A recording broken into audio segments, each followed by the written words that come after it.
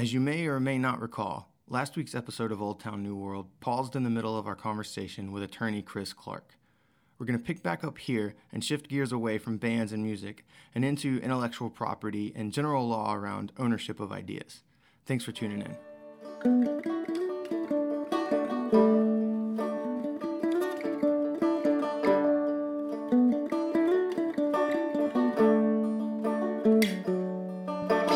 One really fascinating area where we've represented some clients and done some really interesting deals is spinning off startups and new technologies out of universities. Very cool. And most major universities and a lot of non-major universities have a department called their tech transfer department. And tech transfer, technology transfer, is the department within the university where if you're a professor at this university and you discover or invent something really cool, you're supposed to notify the tech transfer department so that they can help you file a patent to get patent protection on For it. your own benefit. Or for the university. It's really owned by the university. If you invent it in the course of your research or employment. I bet that the laws around that are cumbersomely, clunkily slow to innovation.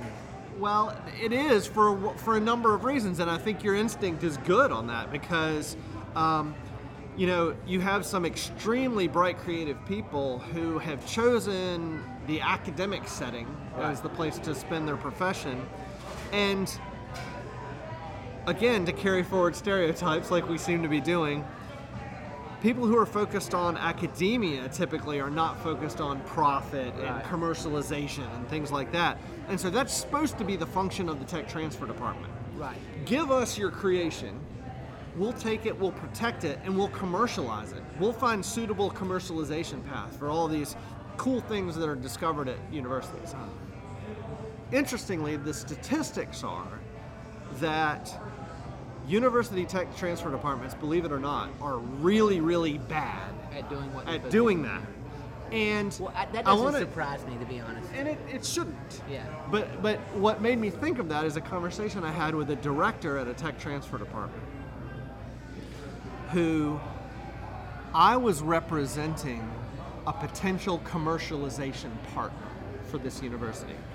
Our client would have been a great partner for the university to come in, license their technology, and let our client commercialize it. But we couldn't come to any kind of reasonable business terms on this deal. And I kept going back to this guy at the university saying, this is what your university stands to make if this is successful. Right. If you don't license it to anybody, you stand to make zero. It's a guarantee. And he said to me, our mission is education, it's not profit. Right. And so I think it depends on the university department whether there is that pressure you were talking about. How do you create a middle ground is such an interesting thing. It's like technology incubators are the same problem. I mean, ultimately, technology incubators have always failed because they turn into real estate projects. And real estate projects can't be successful when they're run by people who don't make profit from selling real estate. I mean, you can't, incentives drive organizations forward. And people that are accountable who, can't sleep at night because they're worried about, getting a paycheck, taking home enough money to pay their mortgage, are the people who make things happen. Absolutely. And so, that you can't manufacture entrepreneurism in an environment where someone's elected to a committee and they get paid to do something else, and this is just a volunteer situation, and they're going to roll off the committee in 2 years. That is the opposite by definition of what entrepreneurism is. Entrepreneurism is so wrapped up in risk that you can't separate the two. You can't be in a completely non-risk environment and be an entrepreneur. Yeah. I just fundamentally believe that that's true. One area of my practice that is very applicable to is I have represented in the past some clients in the gaming industry, really gambling. They call it gaming because it sounds better than gambling, but Gambling, and particularly online gaming. Yeah. But there still is a very widely held aversion, although it's becoming less and less, but there's still a very widely held aversion in our country against legal gambling. Right, yeah. Because people perceive that it is immoral or that it attracts a certain undesirable type of person and things like that. And philosophically, there's a lot of things that we all do in society that are very analogous to gambling. Yeah. And a startup is, I think, somewhat analogous in that you hear a lot of times when you hear people talk about startups and people starting businesses that one of the best bets you can make is bet on yourself. Right. And so while you're not leaving everything to chance like you might be if you're buying a lottery ticket or playing a slot machine, you are taking a big risk. Oh, absolutely. And you are There's making a only bet. so much that you can control. Exactly. But that though is a philosophical spectrum that people have that wraps into their religion and their worldview or whatever in terms of how much control that you have. I mean, some people believe you absolutely have no control. Some people believe you have total control, and I imagine that the truth is somewhere in between. Probably. But you at least can affect your outcome by, if you have to stay up all night and work on it, if you have to fire somebody, if you have to shut down your office and move back into your house, if you have to sell your cars, if you have to take out a second mortgage on your home, are there ways? If people say, well, there's no way I could do that, well, that's a statement of luxury. Yes. And I say that on a plateau of luxury, but I mean, you can take that to the extreme of people that live in conditions where they're starving, and we take so many things on assumption of like what we have to have, the amount of security we have to have, the amount of this we have to have. And I think the entrepreneur is willing to risk a lot of things that the comfortable person is not willing to risk. But then when you look at the unemployed comfortable person, they start to think, well, who's going to swoop in and provide me this? It's this sharp reality hits like, maybe I'm not entitled to some other smart people who've created an institution and have created a role and a cog and a lever for me to pull to come along and walk me to that lever and show me how to pull it. Maybe I'm not entitled to that. Like, what am I going to do if nobody shows up and hands me a lever to pull? And that's what you were talking about earlier. It is. It's very well said. Yeah, I agree.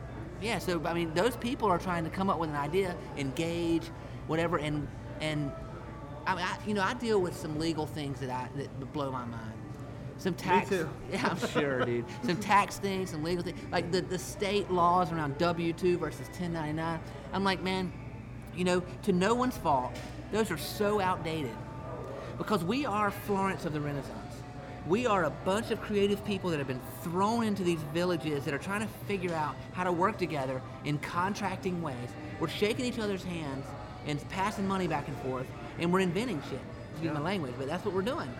And so this paradigm that was invented in the early 1900s, where we believe that the government's role is to protect the employee from the employer, like the employee is some type of helpless, ignorant, potential victim of the super wealthy, barren, employer, is so outdated. At Rev and Flow, I'm the employer, they're the employee. We all sit around and hang out together. We're all working together. You know what I mean? Like, they don't need protection from me by the government, So you mean you come down from your cushy office every once in a while to hang out with your employees? Yeah, I do. Occasionally. But I wear thick shoes. It's interesting because there's a balance, right? There has to be. Yeah. And your perception, based on what you just said, is that right now, due to some outdated ways of thinking, the balance is sort of unfairly weighed against the employer. Right. Is that fair to say? Well, I don't know if it's unfairly weighed against. In favor of the employee. I guess, yeah. Yes. That's the paradigm of thinking. But see, what's interesting to me about that is, if you were to assemble around this table people from various European countries, France in particular. Oh yeah, they'd be like, oh yeah. They would be shocked that you would say such a thing, because their society is so heavily, in my opinion, favored toward the employee. Yes. Well, I think that the dichotomy between the two, and that there's almost this kind of like negotiated ceasefire between these warring factions, the whole paradigm is off. In the new economy, we're not even warring factions. Like, Right. we are. shouldn't be. Right, yeah. We are a group of people agreeing as consenting adults to try to kind of co-create our jobs as a group of people. And now that's different if I bought a gas station or car wash and I'm working with hiring a lot of folks from a lower socioeconomic that don't have the benefit of education or access or the banking system or the legal system. I'm talking about educated, These guys around this table that are as smart as I am, that we are agreeing as adults to do this could work walk together. in anywhere in this region and be hired instantly without even a resume. Right. So I don't think the government needs to be involved in our relationship. I mean, to a certain extent. I think to a certain extent that's true.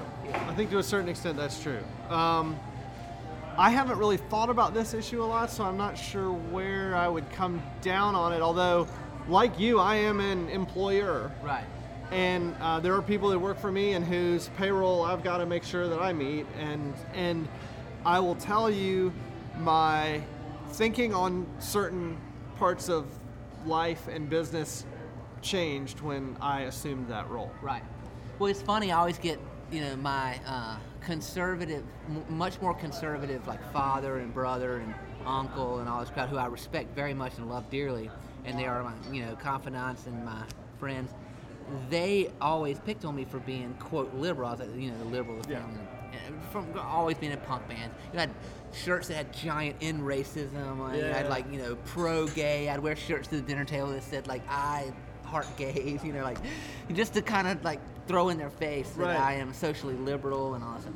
Well, their counter argument was that I don't understand because I've never been there. Well, now that I've started run and maintain my own business, I make payroll, I do everything, and I pay the government a ton of money, and I navigate all that stuff. I'm still very socially liberal, and it blows their minds. So I have never had very many philosophical or political discussions with my law partners. Okay. So I don't really know where I fall on the spectrum, but my strong assumption is I'm probably the most socially liberal or progressive person at my firm. But it's interesting that we segued into this from a discussion about labor, because labor issues don't always really fall exactly on liberal or conservative or Democrat, Republican type lines, because you have a lot of very socially conservative individuals who are, for example, union members, which is very pro-labor, and so it's a complicated issue. It's a very complicated issue. I just think that I don't agree with pretty much I never agree with anybody who's on TV yelling, whether they're liberal or conservative. It's pretty guaranteed that if you're on TV yelling, I probably don't agree with anything you're saying. Well, for me, the same can be said about anybody who always agrees with someone. Oh, right, yeah. I love them. I always agree with them. And so, for me, there are lots of people who are government figures or political figures or philosophical or social leaders or activists that I really admire and respect and feel like I think the same way they do. Right. But I will guarantee you there will be things we will disagree about. Oh, of course, yeah. And so for me, my person yelling on TV, the person that really bugs me is the person who it's almost like they've gifted their ability to think for themselves over to someone else. Right, yeah, exactly. Yeah, that's a interesting phenomenon in our society. I guess. Let me circle back to something real quick, because when I thought about the new economy and started talking about the legal industry, I wanted to make sure that I share this, partly because it contains a prediction. Okay. And if my prediction comes true, I want to have it documented All right, let's somewhere. do it. Okay. So, hold on, wait. Put on your hat. Looks good. All right, go ahead. Thank you. I have my prognosticator hat on. Hold on, let me shine your medallion. All right, go ahead. So I think part of what is happening with the introduction of LegalZoom and other self-help legal resources, there being a flood of too many lawyers into the market. Okay, yes. What I think all of that, the effect that I think all of that is having, And also the fact that the legal industry is mature now. And so what happens a lot of times in mature industries, I think there's a downward pressure on price. And when I started practicing law, these 14 years ago, particularly at the kind of firm that I went to, it was almost as if fees just weren't even discussed. Right. It was sort of almost tacky to discuss fees with a client. The client was just expected to sign the engagement letter and pay the invoice when it shows up. Right. And the invoice might be $5,000 or maybe $20,000 or who knows. Right. Just you're privileged to have us working for you, so just pay. Right. And you would never think to compete with another law firm on price. Right. Yeah.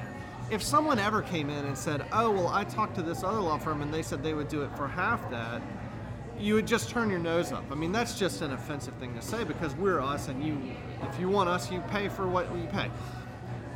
And so I think nowadays it's very different. Yeah. And I think,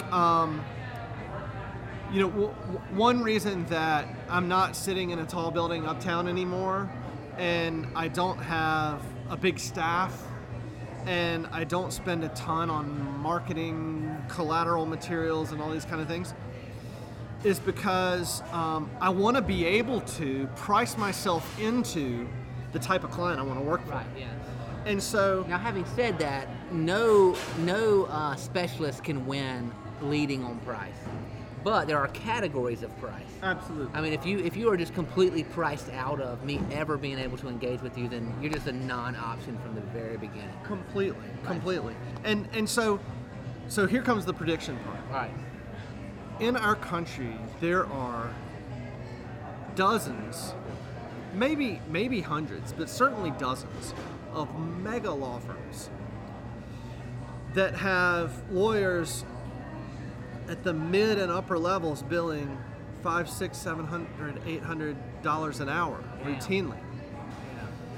And they have offices that they pay a very expensive amount of rent for so that they can have a giant conference room that overlooks the bay or whatever it is.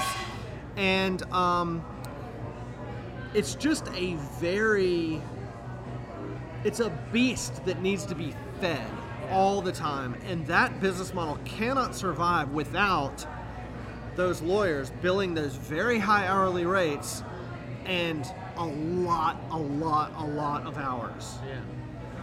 And I think that the legal consumer is right now in the process, we're right in the middle of it, of becoming smarter about how to spend their legal dollar. Yeah. And I hope I'm right about that because I think firms like ours could potentially benefit because I think we could potentially pick up some of the clients that are that discover they can get quality work for less. Right. Yeah. Whereas in the past, this idea of we're going to switch law firms because we can get a better price, that's not a way people would think, particularly businesses would think. Yeah. Whereas I think now it is. Yeah. No, I hear that. And so my prediction is these very old, in some cases, hundreds of lawyer, very expensive law firms, I think are in big trouble. Yeah. I think that is a type of business that potentially in 10 or 20 years we may see either adapts and looks very different or goes away. Well, to me that's tied to the same conversation we're talking about the government being involved in two adults deciding to work together.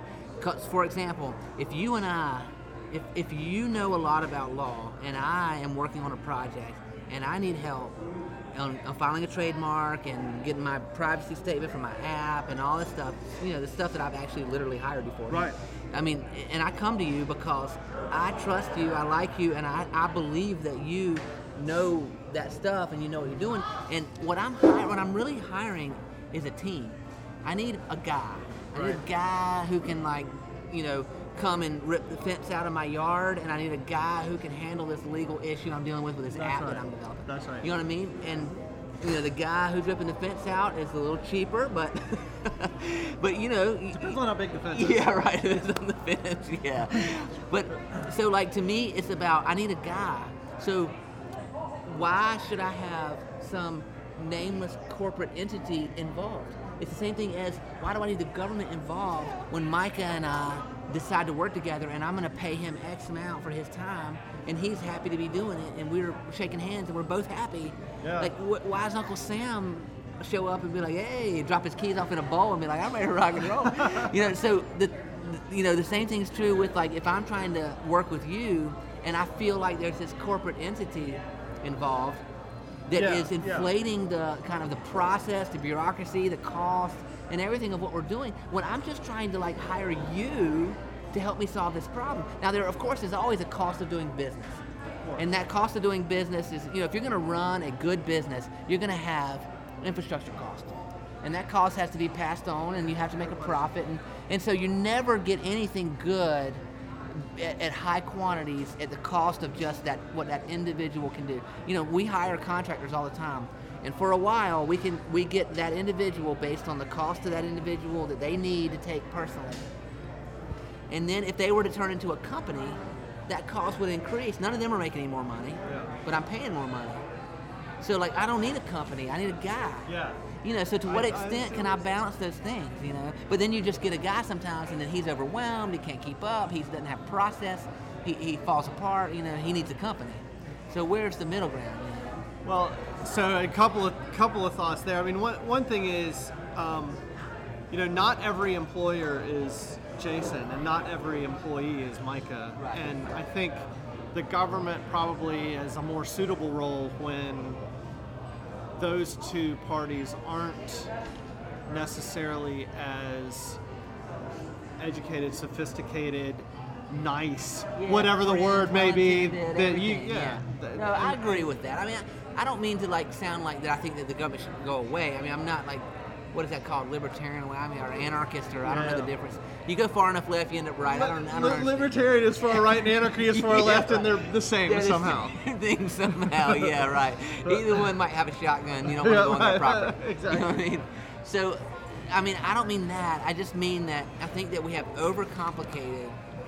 I think that we have an outdated paradigm when we look at the village economy. Like, you look at, Florence of the Renaissance, and you have so many people stepping off boats and contracting with each other. There's so many jobs invented constantly. I need this stack of things moved over there. I need these berries turned into dye, and I need somebody to work on it. I need somebody that's smart.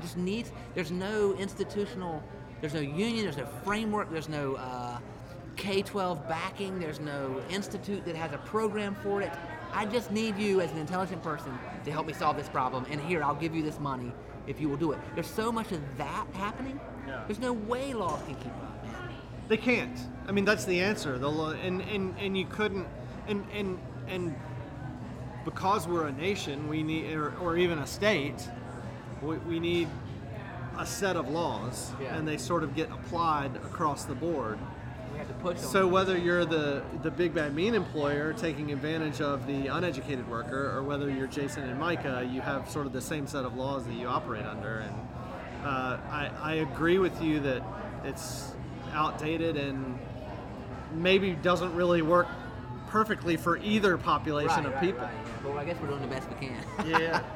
Another interesting thing, talking about the new economy and lawyers and law firms.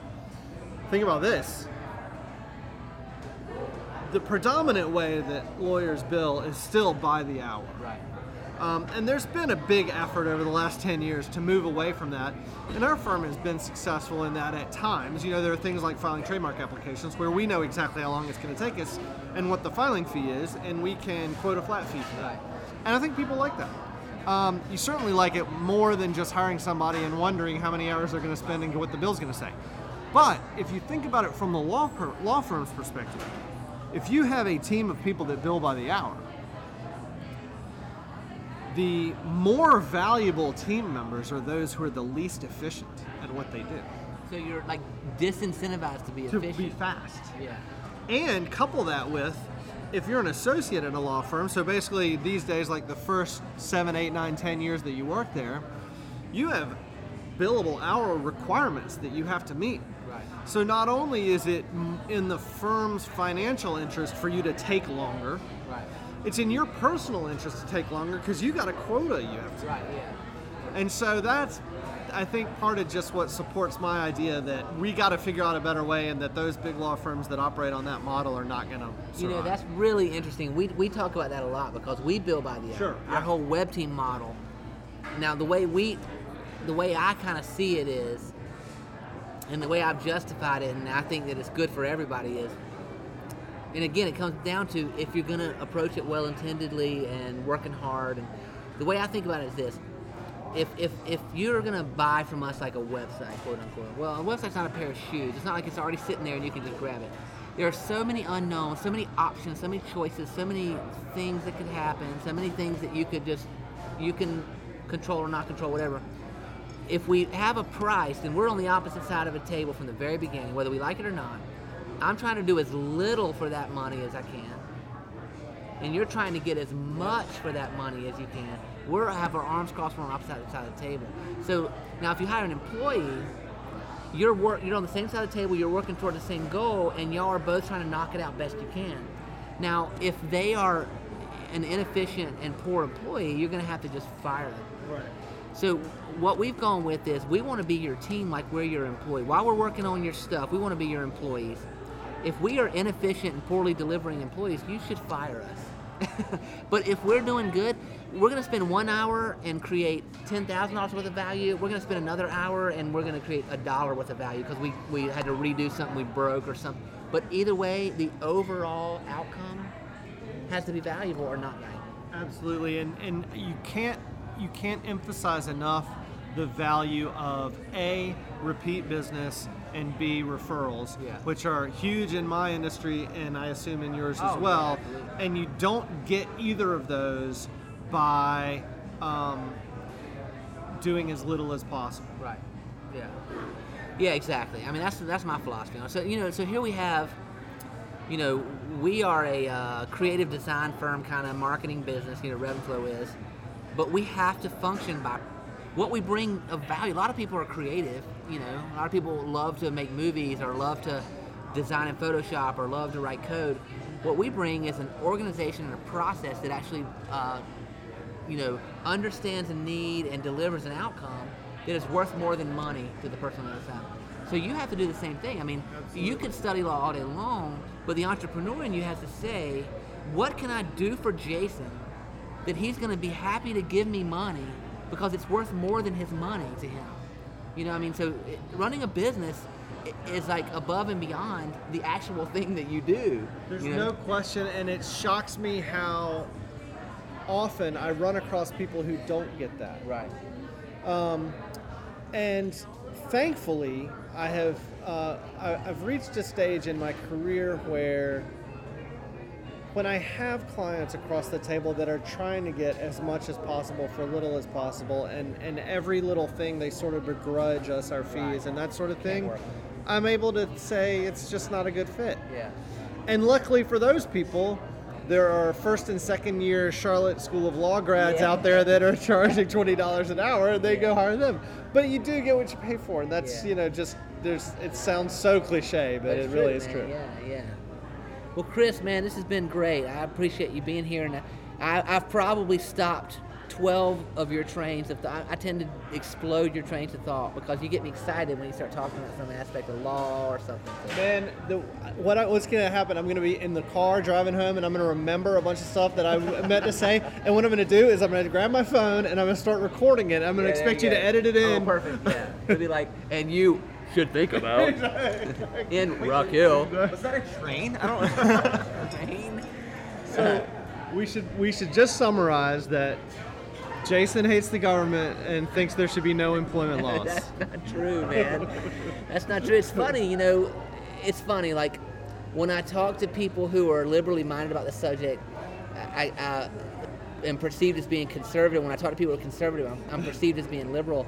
And it's like, one thing that I do respect about like the people who are either anarchists or libertarians or whatever is that they don't fit into those molds. Like they have so many contradictions that seem conservative and liberal at the same time. And I just feel myself to be the same way. Like I don't ever think about if something is liberal or conservative. I just think about, does it make sense that that if I provide Micah's computer, then we have to be a different categorization according to the state. It's like, what's the freaking difference? I mean, if we agree to it, like, who cares? So, I'm all about social progress, and I believe, like, I'm very happy, and I am very desirous to celebrate the decisions that have come down this week about homosexual marriage and all this. I think that's a wonderful thing for our society and the world. So in that way, I guess people could say I'm liberal, and I'm glad that the government intervened on the behalf of the rights of the minority to protect that as an equal right. And so I see role of government. Well, but in a way, the government intervened to remove government from the... Oh, yeah, exactly. If there was no government, they could have just gotten married anyway. Yeah, that's right. Okay, that is a great example. That's what I mean. It's like that we have a bad habit of forming an organization that creates a problem, and then forming an organization that solves that problem that they created. And then, we have a lot of fat in the system in that sense. I agree. Yeah, we really do. So, all right. So sorry, I didn't mean to interrupt your train while you were wrapping up. No, you're good. Okay, so what I see, it's funny in the creative services marketplace, in the new kind of cultural, kind of culturally liberal, culturally progressive economy where you're seeing all these startups happening. People are having to approach kind of traditional arenas like law and finance and CPAs. But they need approachable people that are tapped into kind of where the new economy is. And I think that's where there's such a good role for people like yourself, is to bridge the gap of those. And I do the same thing, man, if you think about it. Because, like, the businesses hire me because I talk business. Definitely. But what they're hiring me to do is manage a bunch of extremely creative people to create creative outcomes. You know what I mean? True. It's a great, I get that comparison. I agree with it. Absolutely. So, well, anyway, it's been a pleasure having you on the podcast. It's been a pleasure. Yeah. And Micah, very wise what you said earlier about the things you said. And any follow-up on that? Well said. David, anything for you? Awesome. Well played, friend. I actually do have one question. This is completely unrelated, and we can edit this out. But I was just curious if you guys, like, when you were working with music law, did you ever use like statistical analysis to determine whether or not a song could be like, if it could be a coincidence? Like, was there analysis of that, like with numbers or anything like that? I have never worked on a music copyright case where it was unclear whether one song infringed on the other. Either it was absolutely clear that it was a copy. So no, I haven't. And it's probably fascinating how those people do it. I don't know. I think it's less scientific than that, though. Yeah. My feeling is it's sort of like what the Supreme Court said about pornography. It's hard to define, but you know it when you see it. Or like what Vanilla Ice said about Ice Ice Baby. Dun dun dun dun dun dun. And Neil, follow up? No, that was awesome. I enjoyed it as an audience member. Well said. Thank you for telling our audience what to think, Neil. Yes. I think Vanilla, I think if you can edit in Ice Ice Baby over the sort of as an outro for this, I encourage you to do that. And if anyone comes after you for infringement, I'll defend you free of charge. Okay, thank you. Ours is actually dun dun dun dun dun dun, which is completely different. All right, I guess we'll see you next week on Old Town New World. Bye.